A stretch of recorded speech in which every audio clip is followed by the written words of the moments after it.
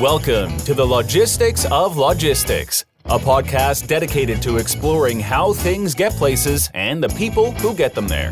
We'll talk with logistics and supply chain leaders about innovation, industry trends, and the future of the logistics business. Now, here's your host, Joe Lynch. Hello, friends. Welcome to the Logistics of Logistics podcast. My name is Joe Lynch. Thank you so much for joining us today. Today's topic is winning the logistics talent war with my friend, Charlie Saffro. How's it going, Charlie? It is going great, Joe. I'm happy to be here having this conversation with you. I'm excited to talk to you. Guys, stick around because we're going to talk about logistics talent. There's so many changes, and I think some of them are a little counterintuitive. We have so many, we hear a lot of doom and gloom, but that is not necessarily all what Charlie, who is the expert, sees in this world, and I'm looking forward to hearing from her. So Charlie, please introduce yourself and your company and where you're calling from today. Sure. So my name's Charlie Saffro. I am the president and founder of a company called CS Recruiting. We are out of the Chicago area, which is where I live, and we are a third-party recruiting firm that focuses exclusively in supply chain logistics and transportation. We work all over the country helping our clients find the right talent. Our clients are 3PLs, asset providers, manufacturers and distributors, technology companies, consulting firms. Really, the common denominator is the position. And if the position has influence on the supply chain, it's a role that is usually in our wheelhouse. So we have been playing in this industry over 12 years. We have a team of 40, and we love it. Couldn't imagine doing anything else. Excellent, excellent. So, Charlie, before we hit record, we were blathering on, probably too long. I hope we don't go over your time. But we had also talked to, probably a month ago, and we covered so much ground. And so one of the things I wanted to make sure I asked, because I know I asked you this last time we talked, I've talked to you a few times over the years. Is Charlie your given name, or is that a nickname?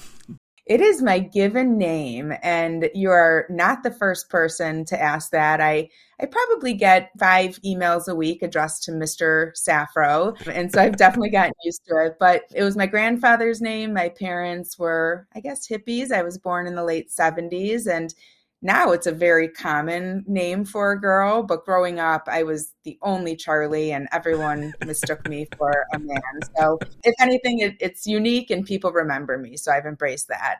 Yeah, I think when I met you, you were still working with your husband, and I think his name is it Chad? Chad, exactly. And so I wasn't sure if CS Recruiting was from your name or from his name. It's my name. I started the company, but probably a year ago, our kids, for the first time, we have 3 sons, and they were like, wait, this is for your initials, not Dad. So it's Dad's not working. Dad's not doing anything in this company. Exactly. It's a stigma. But again, I think, it's hopefully a pleasant surprise when people find out that I, can bring some feminine energy to the conversation. Yeah. By the way, I was listening to, what was this show? How I Built This. It was the podcast. And I think they were talking to Kate Spade before she unfortunately took her life. Brilliant woman, but she married David Spade's brother. But anyway, after they sold Kate Spade told the story of going through probably Macy's or, Nordstrom's or somewhere. And her daughter, who's like 9, goes, hey, look, this purse says Kate Spade on it. She goes, yeah, but not having any sense that is our family. That it wasn't just monogrammed for her. Right. That's cute. Anyway, so Charlie, let's get back into what CS Recruiting does. You mentioned you work with 3PLs, and you work with, that would include brokers, and then you also work with companies that own assets? We sure do, both transportation, warehousing, international, domestic. We only place for roles in the United States, but we are working with global organizations for their local needs. So I know the story because I listened. I think you had talked to Ryan Schreiber, and we published it on this podcast. I had listened. But tell us a little bit about you. Where'd you grow up? Where'd you go to school? Give us some career highlights before you started CS Recruiting. Sure. So I grew up, I was raised by 2 entrepreneurs. I think that's a great way to set the stage. And ironically, my grandparents were also entrepreneurs. So it's in my DNA. I was raised in the suburbs of Chicago. My mom worked, and she was one of the few moms that did work in our community. And that's been ingrained in me. So I've always had a work ethic. Sometimes maybe, I put too much pressure on myself, but when I reflect back, it's part of who I am and part of my journey. So I was a waitress when I was 13 years old. It was probably illegal, but that was my first job. And I don't think I've stopped working since then. I did some time in retail. I worked at Nordstrom. I was a hostess, a bartender, a waitress at different places throughout college and high school, and even a little post-college.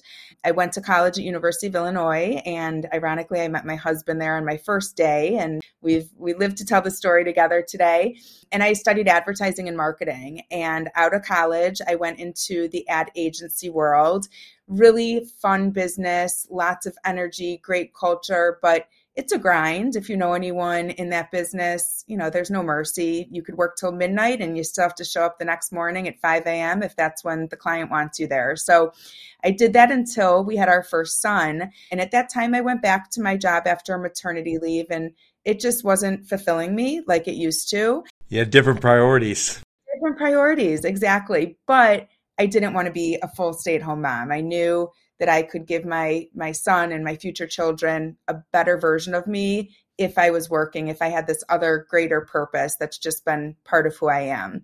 So my husband was a freight broker out of college. He started a load board in the late 90s, way ahead of its time. And when I decided not to return to my advertising job, I asked my husband if I could come work for his newly established company. It was him and his brother. They had about 8 employees. They were selling to shippers and carriers and bringing them together on this online marketplace. And they agreed to let me join their team. And very quickly, they decided to go through a large growth spurt. They had brought on a partner who had a big vision, and I fell into a recruiting role. So I kind of joined their company as a catch-all. I was going to do some marketing, some office management, right. And then there was a very, very clear need for recruiter. And I taught myself how to recruit. This is 2006. There was really no LinkedIn. It was a lot of Craigslist ads, classified ads, believe it or not. But I feel like because I learned how to recruit in that era, I had to work a lot harder. I had to really build relationships. I had to really be a detective to find people. Not to say that it's not a hard job now, just technology and these, the social media communities make it easier. But I joined their team and I was there for about 4 years till they sold their business.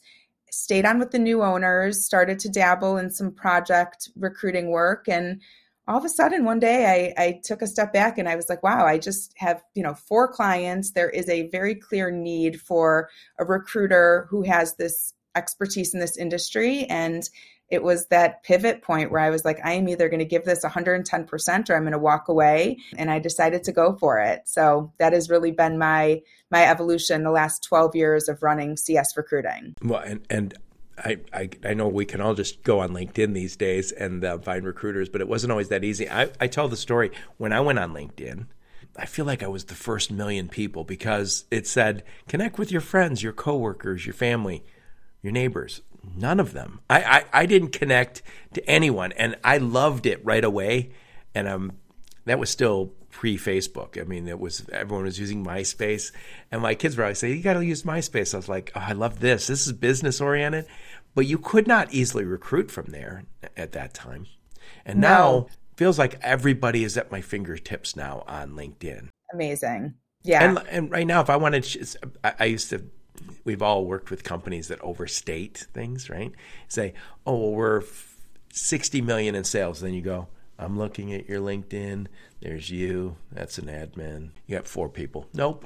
Exactly. Right? And so nothing is good. Right. And by the way, if I look at CS Recruiting, you guys are killing it. So congratulations. And I came across you guys years ago. One of my friends, he lives in Northbrook, right outside Chicagoland. And he said, hey, I want to introduce you to this gal. She works at a company called CS Recruiting. And she grew up in her neighborhood. She's friends with my daughters. And I was like, I talked to her. I forgot her name now. But I remember one of my clients said, hey, I got to replace a general manager. I said, oh, talk to this gal. and they filled that job. So exactly. So I was like, okay, there it is. CS Recruiting. Thank you. No, that's how the business works. We've been we've been fortunate. We've worked very hard to build our reputation, our brand recognition, but the majority of our business has come to us through word of mouth, referrals, and just the industry we're in, it's very cyclical. As you can imagine, we may work with someone who's a hiring manager, have a great relationship. One day they may become a candidate when they're ready to move on. We work with them in that context, help them get a new position, and then they're our hiring manager again. So really fortunate that we've been able to work with a lot of the same people and provide a good service and continue to get referrals that come to us inbound, and we just got to live up to those expectations. Yeah, and I want to talk a few things before eventually I'm going to pick your brain here about the logistics talent war, but I want to say a few things. First off, if you're not already connected to Charlie, you need to follow her on LinkedIn because she posts some very interesting stuff. I'm saying this increasingly more about LinkedIn, is there's some people who are really good follows, and that means they're putting original good content out, and Charlie always does. In fact, we'll lean on some of that as we get into our conversation.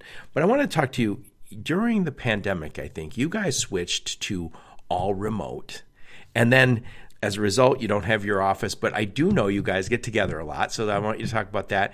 And then I want you to tell us about your trip, because I would have seen you at Manifest a few weeks ago, but I didn't because you guys were going on a trip, and you talked to me before you went. So talk about the remote first, and then talk about the nice trip that you and the CS team went on. Yeah, so I mean, thinking back to the very beginning, in 2011, I hired my first employee, and it's kind of a funny story. We had, I extended an offer. She accepted it. We worked at the terms.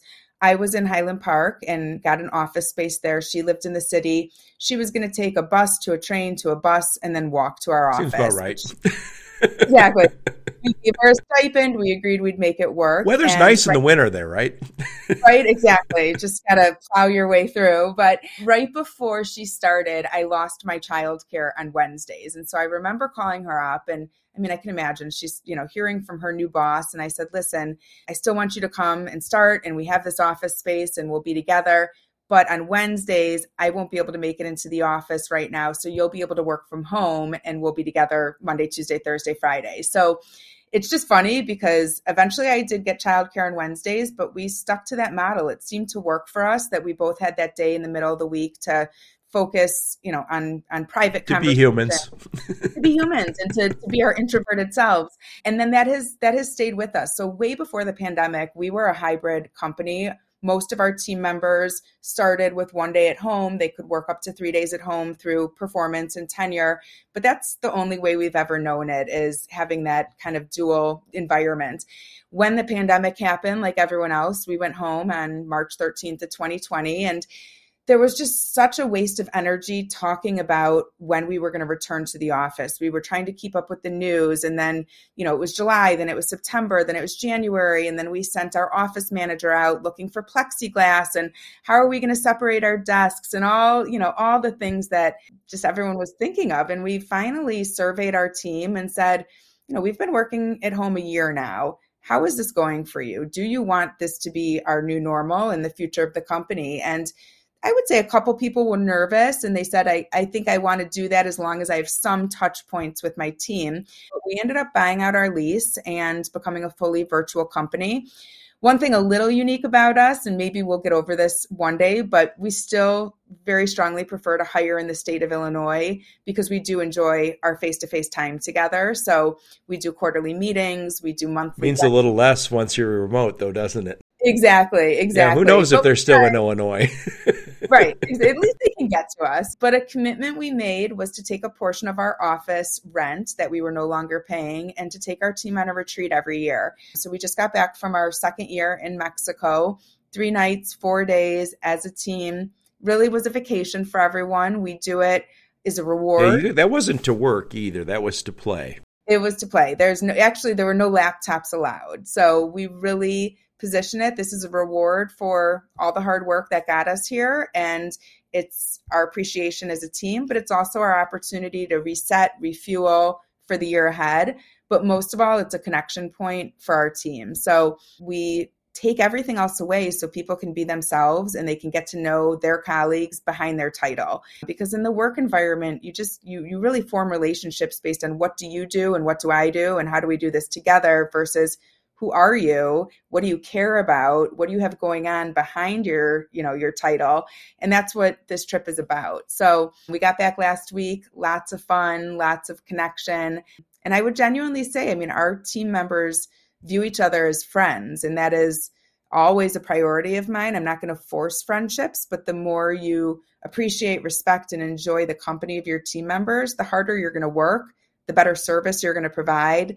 I mean, it's all part of that ROI. So I'm very committed to our culture and, people first, human leadership style. Yep. So have you noticed business results slipping since you went remote? No, we have not. Or you would have reopened the office? No. I would say there's a little part of me that feels selfish because I know I work best remote. It was not something I realized before the pandemic, but now that I've been doing this for 3 years, I know that I'm a lot more creative when I'm alone. I'm not distracted. I get better ideas in my home environment where I'm comfortable, but productivity has not dropped. In fact, we made a change about a year ago. We used to give like summer Fridays. So for those, 8 weeks of the summer, we would close on those 8 Fridays. And we actually moved that to a year-long policy because our productivity was good working from home. So not quite a 4-day work week yet. We call it flexible Fridays, where there are no internal meetings on Fridays and everyone can count on no meetings, no deadlines. I'd say the majority of our team probably does work, but they can start at 10, they can finish at 11, as long as they hit their goals, get their work done. It's kind of like you're adults, we're going to give you this flexibility. And as long as you're productive, we'll leave you alone. And it's very much appreciated. Yeah. My mom, who's in her 80s now, she talks to my daughters who are in their, late 20s, 30s now. And it kind of blows her away. So like when my one daughter said, "Oh, I have unlimited vacation time," my mom's like, "What does that even mean? What do you mean unlimited vacation?" And she said, and my son-in-law is always quick to point out, well, that's just, it's easier for the accounting. My daughter says, I have to bill for a certain amount of hours. She's a consultant. And as long as I do that, I can take days off. And my mother ran, my mom and dad owned like a dry cleaner laundromat. And I remember for a long time, if I was sick, I went to the dry cleaner laundromat. To this day, I hate that smell. And then after they sold that business, my mom ran an office for like radiation oncology, which is for people who have cancer. And at the hospital, she'd say that was a flexible area of the hospital because it's 9 to 5 or 8 to 4, whatever. But she said, you can't miss. This is life and death. She said the only vacation days or sick days she would take would be if me or my sister were sick.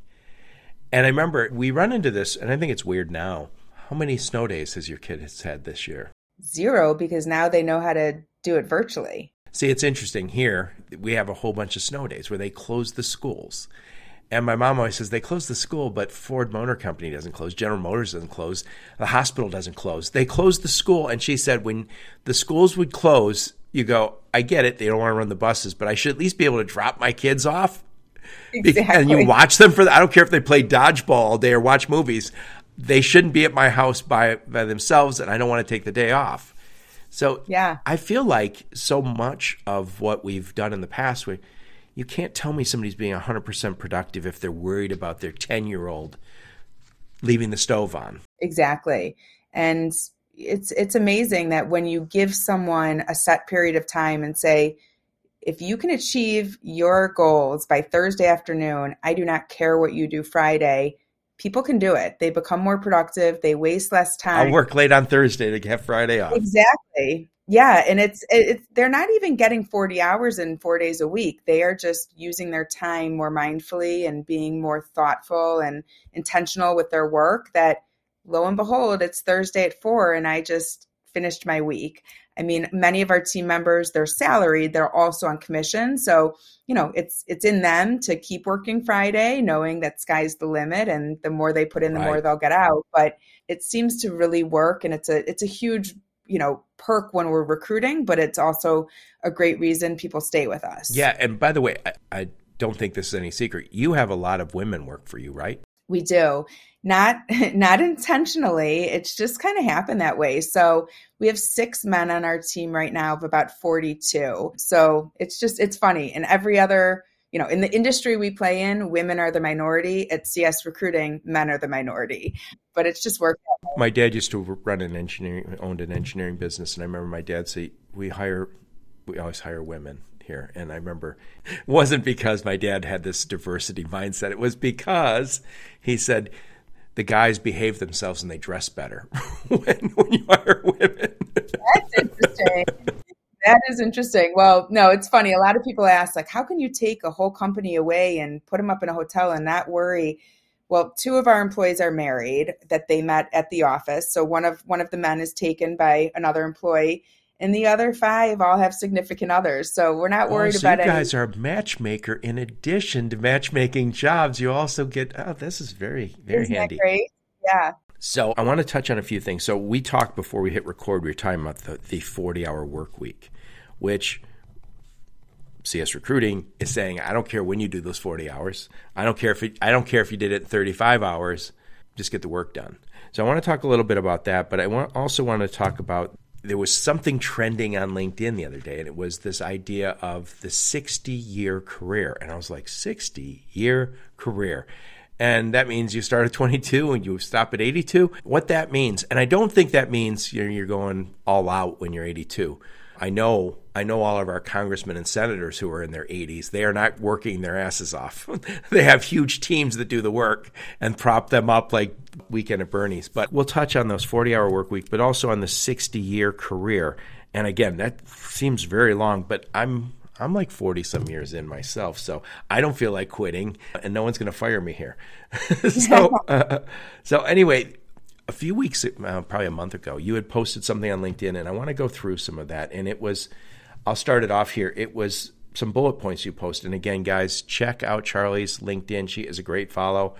There were some points here, and it was, the first thing it says is more job offers rejected than we've ever seen in a month. And what this means. So what does that mean? Is that, by the way, is that still the case? It's a month old. So that was December, but I would say the good news is it's slowed down, but our business is on such a lag. If you think of, the process, 6 days or so to find someone, and then they start, and then they have to, get into the environment and start working. But a rejected offer is, here's an offer, we'd like to join your team or join our team, and then that person declines. So rejected tender in some people's business. Yeah, exactly. And there's different reasons for it. I mean, usually they have another offer, and it could be with another company, a competitor, something totally different, or it could be a counter offer. And usually that counter offer isn't presented until they go to resign. So in many ways, they accept an offer and then change their mind with that counter. Usually they don't last much more than 6 months if they accept a counter, because the company is the same company, just with a Band-Aid on it now with maybe more money. And then people also get cold feet. I would say a few of those rejected offers were just simply lowballs where, our client put an offer out there, the candidate ended up staying where they were at. But what that tells us is that candidates were still in control at that point. That's really what the recruiting market is about. It's always looking at who's in the driver's seat. And over the course of a year, it changes. And it's just like... Who's in control now in February 15th? So right now, companies are in control, and that's really apparent from all these layoffs that we've seen, that there are now more unemployed people than there are jobs. What's really interesting is this trend that our team has been kind of honing in on in the last month, that we are hearing from more employed candidates than ever. So these are not candidates that were laid off and now they're unemployed and calling us. These are people that maybe the layoff put a little fear in them. Maybe the layoffs made them think about, is this what I really want to be doing? But we probably have the best talent pool we've ever had of employed passive talent right now. So that's interesting. That does not tell me that companies are in the driver's seat. So maybe we're preparing for another shift in the market. But when there are mass layoffs, I mean, you really have to look at that imbalance. And now there's a lot more people that are unemployed. Not so much in our industry. I'm very grateful that we seem to have some stability. There have been layoffs, there have been, performance eliminations, but not feeling it like we're seeing it in the tech industry. Yeah, and I'm not usually a dishonest person, but when you talk to recruiters, Yeah. Or prospective employers. Yeah. You exaggerate or lie. If I was looking for a job right now, I would not say I'm unemployed. So you have some of those, and I don't know how you easily find out that they're lying to you. Oh, we well, sure you're women. do. You're women, so you kind of go mostly women. You go, yeah, that dude's lying. I know. We have a funny view of the industry because, if you think of it, let's say there's a company that their employees don't know, but they're preparing for an acquisition. We'll get a call from an employee, and they may be a dispatcher or a carrier rep, and they're like, something's off in my work environment. Like, I keep seeing men in suits walking around, and I think I should be looking. And then an hour later, we get a call from another person at that company, and they've observed something different, but they're also getting cold feet. And then at the end of the day, we've now talked to 10 people from that company. And so we almost, I don't want to say that we can predict the future, but when we all put our comments together, we're like, something's going on. And then the next day, the news breaks that that company was sold, or they cut their commission, or, they're changing ownership. So we definitely get in front of some of these trends, or at least we can pick up on them very quickly. Just that's the nature of our business. And, we kind of put the puzzle pieces together to figure out what's going on today and what should we expect tomorrow. Yep. So you had a thing here on your notes, this is going back about a month, that said, despite their layoffs, there is still a high demand for niche or niche talent. What is that niche or niche talent that is still in high demand? So I don't think there's been a day in 12 years where we have not had multiple carrier and customer roles open. Those are constant. Every 3PL out there wants salespeople on either side of the desk. If you can bring me someone with a book of business who's ready to hit the ground, no non-compete, there are not many people that have that criteria, but those are constant positions. I would say this niche talent is when a company knows they either do not have the person in the company now to look at promoting, and they don't have the network beyond the company to really go out and find the best person for the role. Could be, often their leadership roles. There's more priority and emphasis when you're looking at manager, director, VP, and above. But in the brokerage market, we're also seeing a lot of really specialized positions based around modes or different service offerings. So really wanting someone who is an LTL pricing analyst, or someone who can really manage strategic accounts for managed transportation, not spot market brokerage. And a lot of that is, it comes from the perception of the competitive market. So we want to hire a pricing analyst from a competitor who's doing it there and can come do it here.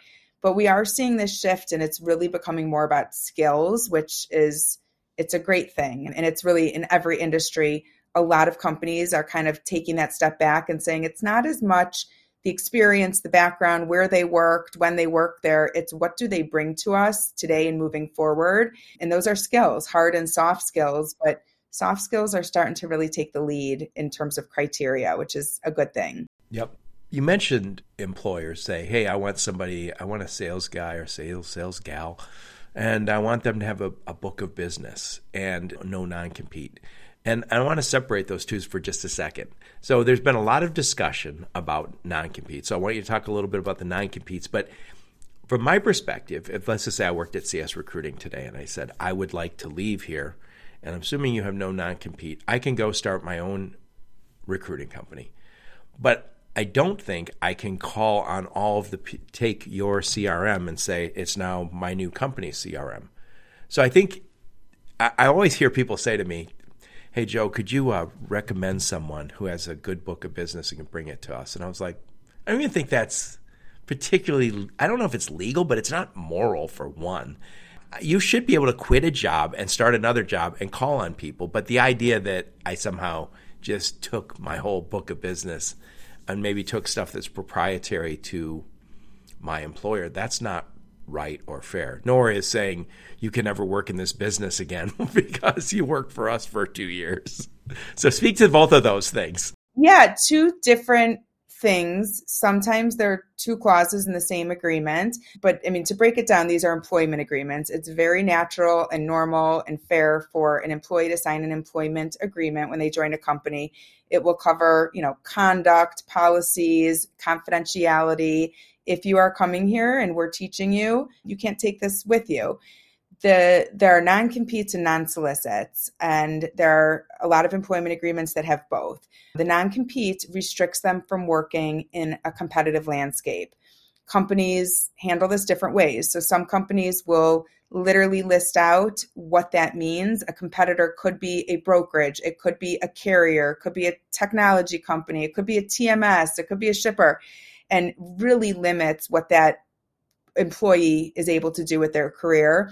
Some companies will list out you can't go work for these 20 companies, but if you go somewhere else, that's fine. But the non-compete is what we're really pushing to move away from. It's just they don't particularly do well in courts of law either. No, and it's really what it comes down to is the company that enforces it usually has more money than the individual, and it's a scare tactic, and they've got counsel, and does this individual have $30,000, $40,000 to fight this in hopes that they win? And it usually ends in them backing off because they're scared. The non-solicit is very fair and reasonable. And if the non-competes go away, the non-solicits may very well stay and people will still be able to thrive in their careers.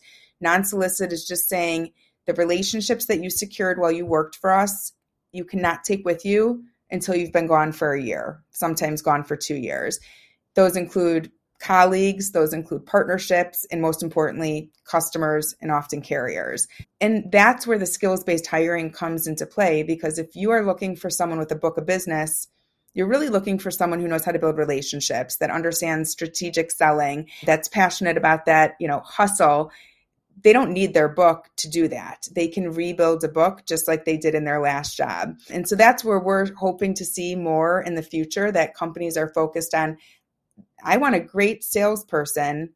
I don't expect them to have loads on the board day one, but I believe in the skill set we're hiring and our ability to support them and train them, that at the end of 6 months or whatever it is, they are going to be a very valuable employee. Right.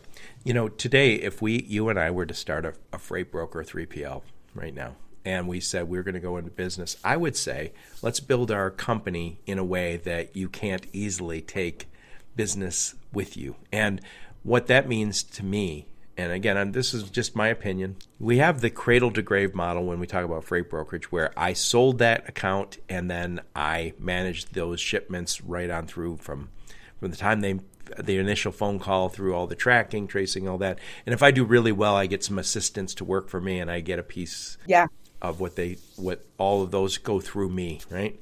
That's the cradle to grave. And I think there's now what we've called also maybe the Chicago model, which is we're going to have lead generation people, we're going to have prospecting people, we're going to have account management or customer service people, we're going to have maybe a billing expert. So there's a whole team that is touching that customer on a regular basis, including the salespeople. And to me, that's a lot harder to take away that business when somebody should leave. You say, okay, Charlie left. Oh, well, I really like Charlie, but that's all right. I'm still working with these other 3 or 4 people. Exactly. And that's a company's goal, is that it's their values, their systems, their processes, most importantly, their people, but those people will rotate through the company, and it's up to that company to make them believe in the purpose and embrace their values to represent. So yeah, it's very fair to have a non-solicit, and I would think that those will continue on, but let's hope that the FDA bans the non-compete portion just for fairness. Right. And so there is, obviously, if you go on LinkedIn, there's a huge amount of logistics companies that put their logo on that non-compete. I don't know I think it's Steam Logistics. They were pushing this, but there's dozens and dozens of, I think, including you guys, saying, let's end non-competes. But you're not saying let's end non-solicits because you feel like that's fair. Exactly. I paid you to develop those relationships here. It is unfair to say, and I've heard these conversations before where it's like, well, we got him right out of school. We trained him. Everything he knows about logistics and supply chain is from us. Now he's not allowed to go work for our competitor. I'm like, yeah, he is. That was part of his compensation. Or part of her compensation is that they learned at our company. Exactly. Different than the non-solicit. And it's up to, people leave companies every day, and there's a variety of reasons and variables, but it's up to that company to retain their people. And what's really interesting when you think about it is whatever strategies and tactics they use to retain, it's also a recruiting strategy and tactic. So all the things we've talked about today, we have a flexible work from home policy. We have our Fridays optional. It would be hard to quit there. Exactly. It's hard to quit, but it also is really, attracting people who are in opposite situations. Not to say that every company needs to do that, but you really have to play off the pain points of the candidate and offer them what you have. But it's up to these leaders. This is all part of culture, and retention and recruiting. It's the same thing. You're trying to, really take care of the people that are representing you. You want to get them in, and then you want to keep them. So it's all part of the same cycle. And I won't mention any names, but we were talking about this before we hit record is, I think the management has changed so significantly in my lifetime. So when I first started working, I'm aging myself, but when I first started working, a lot of my bosses had fought in World War II, and they had organized business as this top-down, I'm the boss and you do what you're told. And we weren't even particularly process-oriented then. It was just like the boss knows what to do and none of the rest of us don't. We just follow directions. And I always had white-collar jobs. So I was an engineer. I was in product development. But that was very much the mindset. And then for a long time after that, I worked for the guys who fought in Korea. Not very different perspective. And so I'm a baby boomer, one of the last of the baby boomers, the youngest, I should say. When we hit the workforce, by the way, we were the super entitled, ridiculously low work ethic people before the Gen X and millennials. So it's not uncommon, so we hear about it more and more, like the baby boomers are all saying it. We were called that, except it was even worse because we had long hair and rock and roll. Exactly. You wouldn't know it. But things have changed so significantly. But I was saying before we hit record, a friend of mine just joined a company, and we won't mention names, and he had called me and said, should I go there? And I said, yes, definitely go there. And he said, I like it that they have a female CEO there. And I was thinking, yeah, I know what you mean. Because it is a different leadership style. And I'm not saying male leadership style was in any way wrong. It's just we never saw that. I didn't see that early in my career, but I worked in automotive where it was always a lot of female bosses over time. But it's interesting because I think when you're coming at this as a mom, you're saying, I get it. And you probably get it more than any guy because, like it or not, women do seem to take more of a role in nurturing the family. And so you kind of go, hey, I get where these young ladies and most are coming from.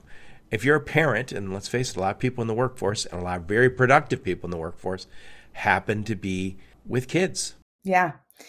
It's definitely a skill set that I think any parent starts to really grasp the day you become a parent. You've got to learn how to multitask. You've got to solve problems. You've got to be, constantly worrying and taking care, holding yourself accountable for someone else's life. But what I realized about being a woman in this industry specifically is for many years, I was scared to show my emotions. I was, in conversations with men, definitely outnumbered by men. And so I kind of just adapted to their style and kept my emotions to myself. And in the past couple of years, I've really started to embrace that empathy and compassion are emotions that belong in the workplace. And if I put my people first and I can understand how they're feeling and, put myself in their shoes, I'm going to be able to take better care of them, help them develop into stronger employees. And in return, our service is going to be better.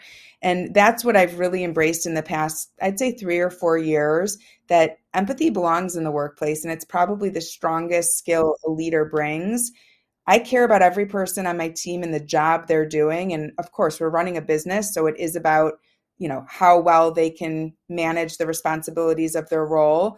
But at the end of the day, they are humans, and there's a lot that goes into being a human. There's emotions, there's feelings, there's different, backgrounds and points of view. And so I think that's the big difference between men and women is I'm now at a point in my career where, if a man or a woman wants to come and bully me over, a contract, I kind of kill him with kindness. Like that is who I always have been, but I hid it for many years.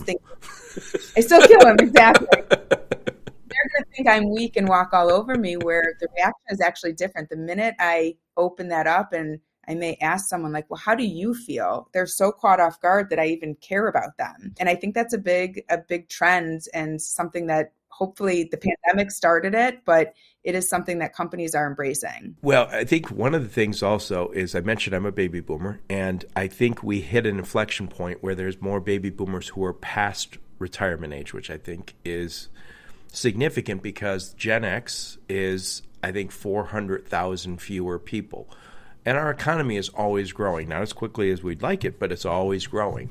So to have fewer people is kind of a shock to the system. So people who are younger than the baby boomers are in a position to say, I want a life, and I'm not going to sacrifice. By the way, as a baby boomer, we were a massive influx into the economy when we hit, and we all had to compete. And if the boss didn't go home till 7 o'clock, we were all sitting around waiting for the boss to go home so we could all go home after him or her, right? This is just, so everything's changing. I think there's a recognition that if we treat people better, that they're going to stay longer and hopefully be more productive, but they have to be more productive.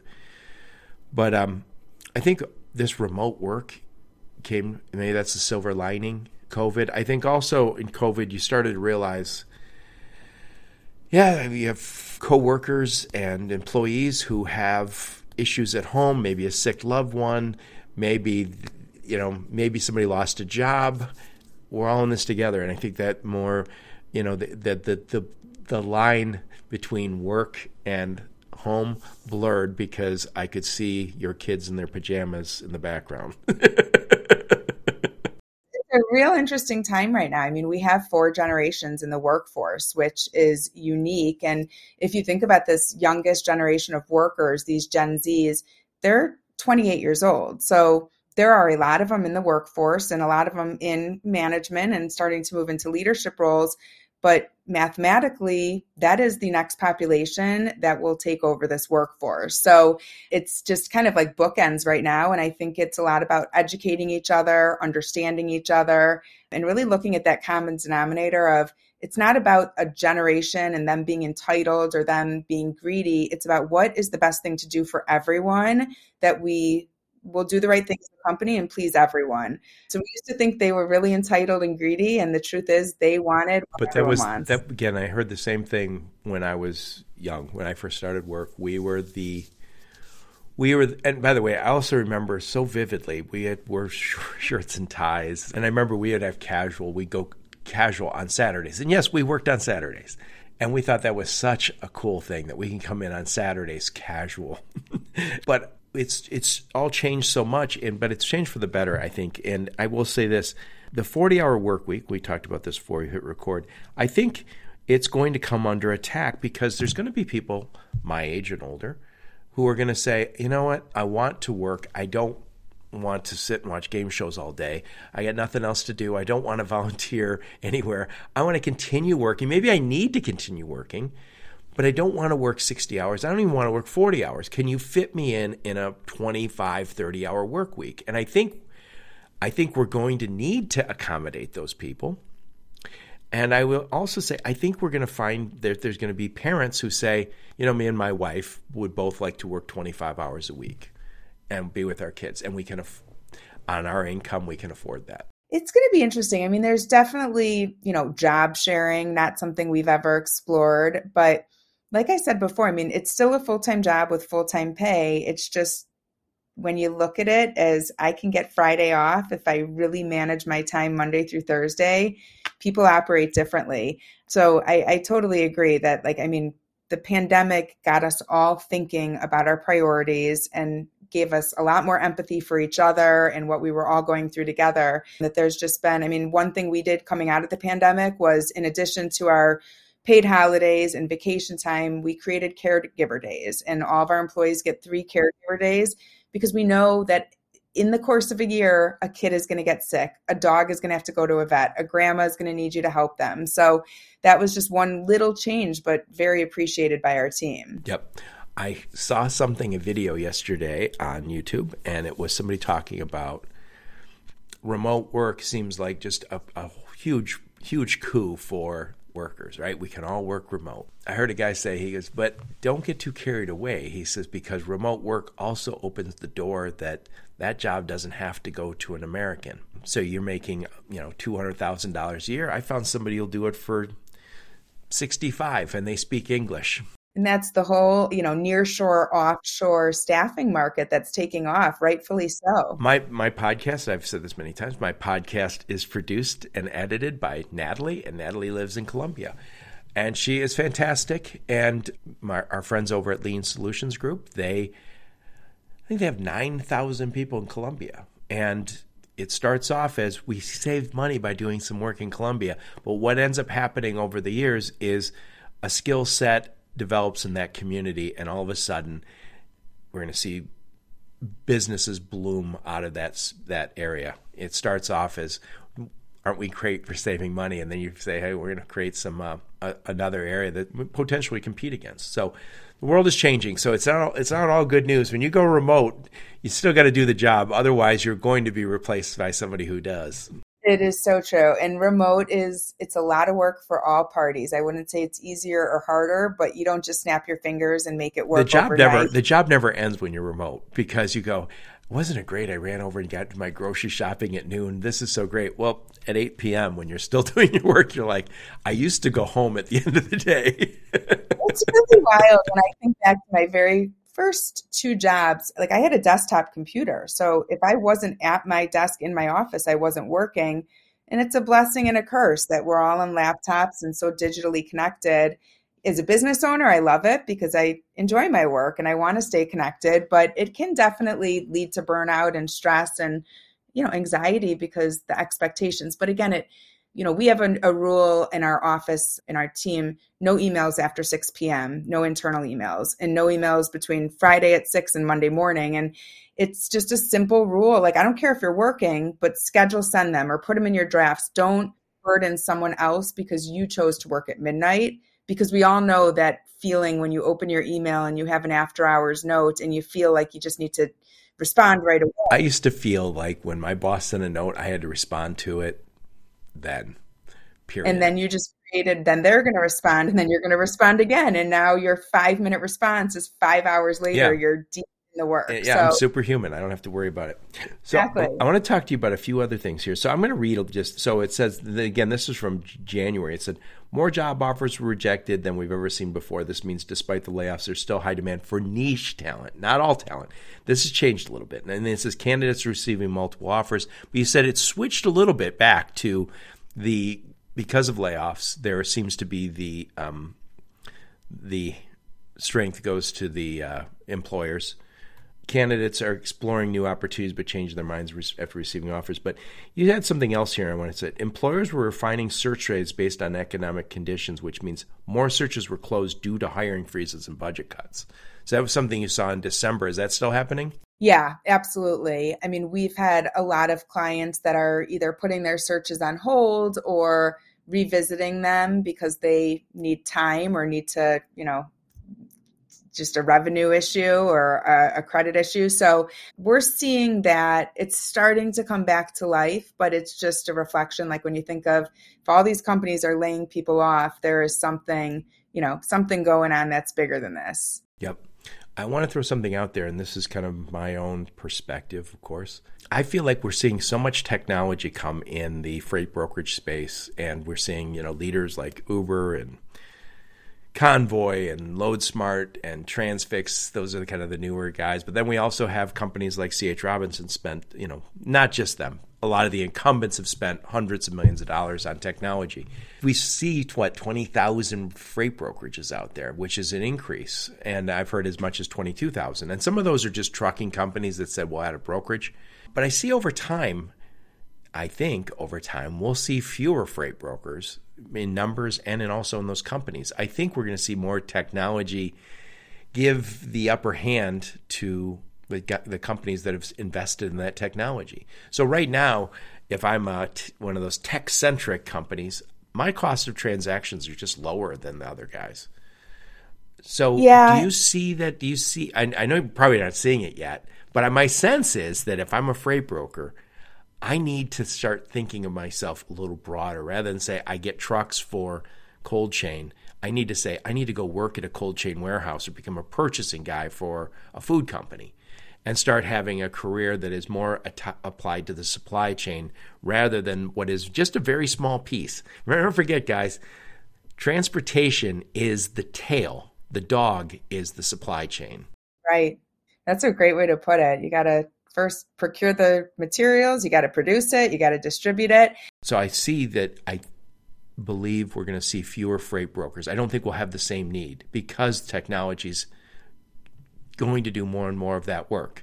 I can see more of those guys becoming data scientists and other roles, but I can also see, the job I did for many years early in my career no longer exists in any significant way. And it was because I was a designer on the board, drafting board. Drafting boards went to CAD systems, and the CAD systems became so good that there was just, and by the way, we got paid a ton of money. I remember I got promoted to engineer, and all my team teased me because they thought I had to take a big pay cut to do it. I didn't. Thank you very much. But that was CAD, people who worked on those CAD systems got paid a fortune. And the technology has advanced to the point where we don't need as many people doing it. I mean, that is the business we're in, especially going back to our conversation with non-competes, is helping individuals in this industry realize their full potential. So you were a freight broker or a dispatcher. That does not have to be the only path you stay in. And we help them understand these are the skills, these are the relationships you've built.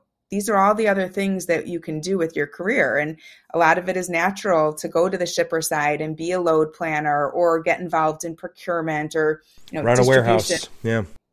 Warehouse, exactly. And so I think that's why the tech. Yeah. And they'll come to us saying, I like being a freight broker, but I don't aspire to be a freight broker manager. So what else can I do? And that's where, because we focus on the entire industry, we can really help these individuals evaluate the right path. As it relates to technology, as much as, the role you were in does not exist anymore, there are so many roles that are going to surface in the future that we can't even believe. Oh, yeah. And if I would have told you 10 years ago, you're going to know 10 people that are social media managers, you would have been like, what's social media? And so the way I like to think about it, and I saw a post yesterday, I think it was Chad Olson who posted this, and it was, technology is not going to replace people. It is going to make people more efficient. It is going to make processes more streamlined and seamless, less errors, more on-time deliveries. And I think that's the way to think about it, is if the freight is there, you may be able to move, historically 10 loads a day as a carrier rep. And now with this technology, you're moving 30 loads a day. And as long as the freight funnel is there, we're all doing more, making more money. And then that overflow will move into the newly created positions. Right. And, but it does, in my mind, require some planning. Because again, I one of my buddies worked Chicago Board of Options there in Chicago. Open outcry. So he would work in those pits, where he's sell, sure, buy. And I remember I used to always say, isn't your job going to be done by a computer? And he's like, I don't know, maybe. Yeah. Maybe. His job's done by a computer. He doesn't do that job anymore. Yeah, and he's not in that industry anymore. And by the way, I bump into guys that I used to work with on these CAD systems, get paid a ton, who are no longer in professional careers. Let me put it that way. So it does require you to think about what else should I be doing? Because I say this all the time. If I'm a freight broker, I'm becoming an expert in something. Maybe it's an expert in cold chain or in retail. It's better to sell that way. But I think that way all the time is pick a supply chain, because warehouses are going to become segmented by, we are an e-commerce warehouse, or we are a cold chain warehouse, or we're this kind of. And I think we're going to see the segmentation in our space. So pick a supply chain and become that flat out expert, not just for the truck, but from order to cash. Exactly. And it makes you just more well-rounded Yes. and diversified and interesting, and a more interesting career More if you valuable can. too. Yeah, see it from different sides of the desk. So I want to wrap this bad boy up. Thank you so much for talking, Charlie. So first off, I want to ask you, who else should I have on my podcast? I like smart people like you. So who else should I have on my podcast? Well, I will lean into more women, because I think that we all know we need more women in this industry, and the best way to attract them is to share stories and help other women And be on the realize logistics of logistics. That's the best. That's the biggest exactly, incentive in the whole business. there you go. And so I work with and respect a lot of women. I would say, I don't know if you know Kara Smith Brown. She owns a company called Lead Coverage. She was one of the originals at Echo. Okay. She's in Atlanta, and she had a long career in brokerage before she just started to leverage her marketing mind. And she is an absolute genius when it comes to Getting building leads. your brand. Exactly. Creating leads. Is that a big thing in this business? Is people want leads?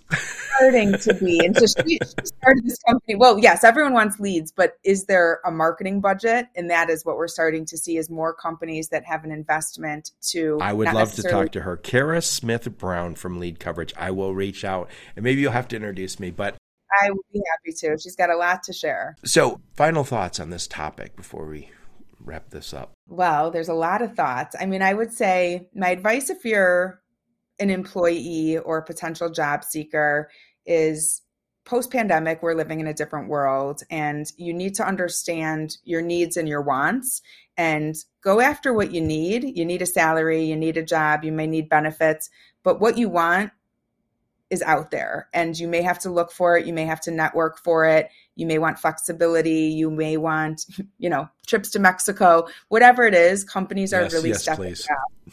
Exactly. And on the employer side, my advice is let's focus on our people. Yes, there's so much more that goes into making a business, but nothing is going to exist without people. Even a technologically driven service organization still has people behind it. And I want to see more leaders focused on retaining their people, because when you retain people and you do the right things and the right level of, seeing them and hearing them, you're naturally attracting taking new them to people. Mexico.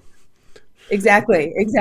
It'd be a great thing if one day people didn't need recruiters because they just have employees flocking to their company because they are such a great organization. So not to cannibalize my business, I've got other things I can consult on, but really that's what a lot of our work is just marketing an opportunity to the right person at the right time. The world has changed a lot in the last 20 years, but it's going to change even more as we deal with the fact that we have fewer people in the workforce. So we already have a labor shortage in certain areas, and I think we're going to have to figure out how to become better employers. And I think the employees are going to have to figure out how do I navigate a career in a time where things are going to change. Things didn't change as rapidly pre-technology. So you didn't find yourself displaced like I was doing this job for 5 years, then it just kind of went away. But we seem to see that now. It's not too hard to imagine a future where a lot of the things we do now is done by AI or some other crazy tech. It's happening. So what I'll do is I'll put a link to your LinkedIn profile and I'll put a link to CS Recruiting and any other links you want to give me. But before you go, who's your sweet spot? Who do you work with? That's a great question. I mean, we really work with the entire industry. Where we got started was brokerage. So I will say that is our bread and butter and expertise. But where we're going is more on the shipper side because of what we talked about, because we can help people transition from one side to the other. And on the shipper side, it's just a bigger supply chain. Like you talked about, it's much more than just transportation. It's really the dog. We're just the tail, fellas. Exactly. So we're kind of moving into, we're moving into we're important, but we're not as big as the dog. But anything that has to do with transportation, manufacturing, procurement, distribution, the whole gamut is where we play.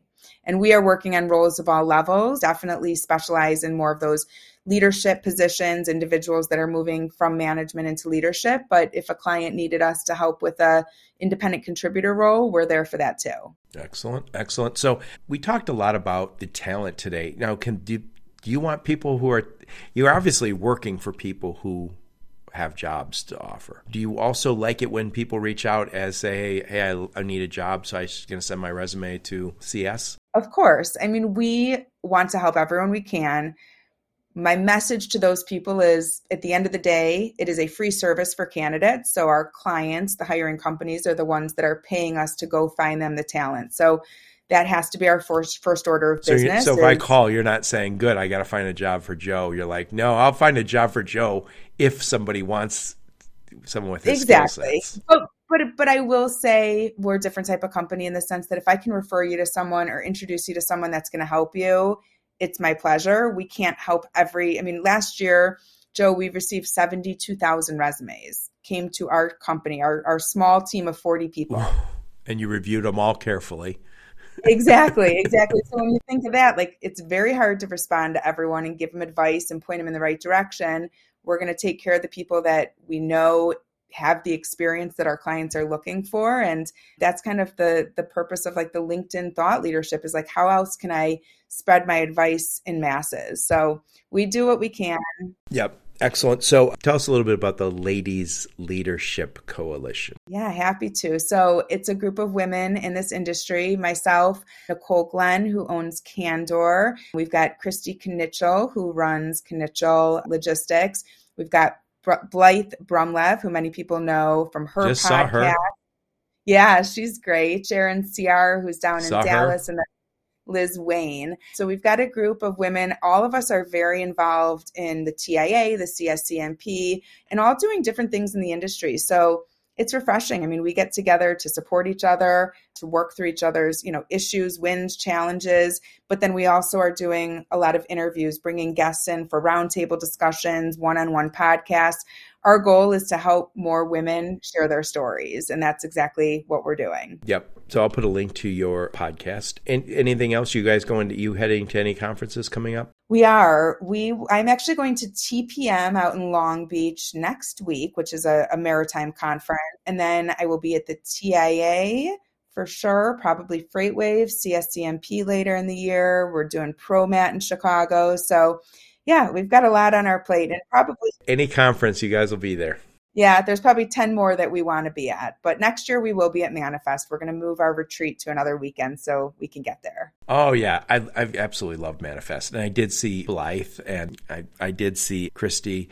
Nicole Glenn could not make it. I think she had a plane. Those of us from the East Coast made it, but the people from the down south in Texas, they were close enough, but they didn't get there. But I really enjoyed Manifest. It was like drinking from a fire hose. But yeah, I've saw so many people that I've interviewed over the years, and it feels like a reunion. But I met so many new people. It was a whirlwind.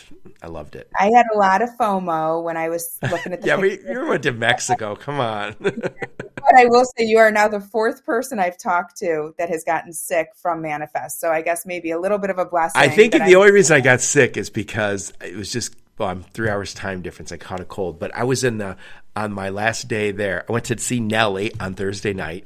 On Friday morning, I was checking out of the hotel. Somebody was on the phone and goes, yeah, I don't feel good either. And I was like, oh, the whole damn hotel got sick. So Vegas had something going around. But anyway, thank you so much for taking the time. I always enjoy talking to you. And this is only the first time I've talked to you on my podcast, but we've talked it offline. And finally. And we will continue to. Thank you so much. Thanks for having me. Yep. Appreciate it. And thank all of you for listening to my podcast. Your support's very much appreciated. Until next time, onward and upward. You've been listening to the Logistics of Logistics podcast, where we engage in conversation with experts in the logistics field. For more details, visit thelogisticsoflogistics.com or follow Joe Lynch on LinkedIn.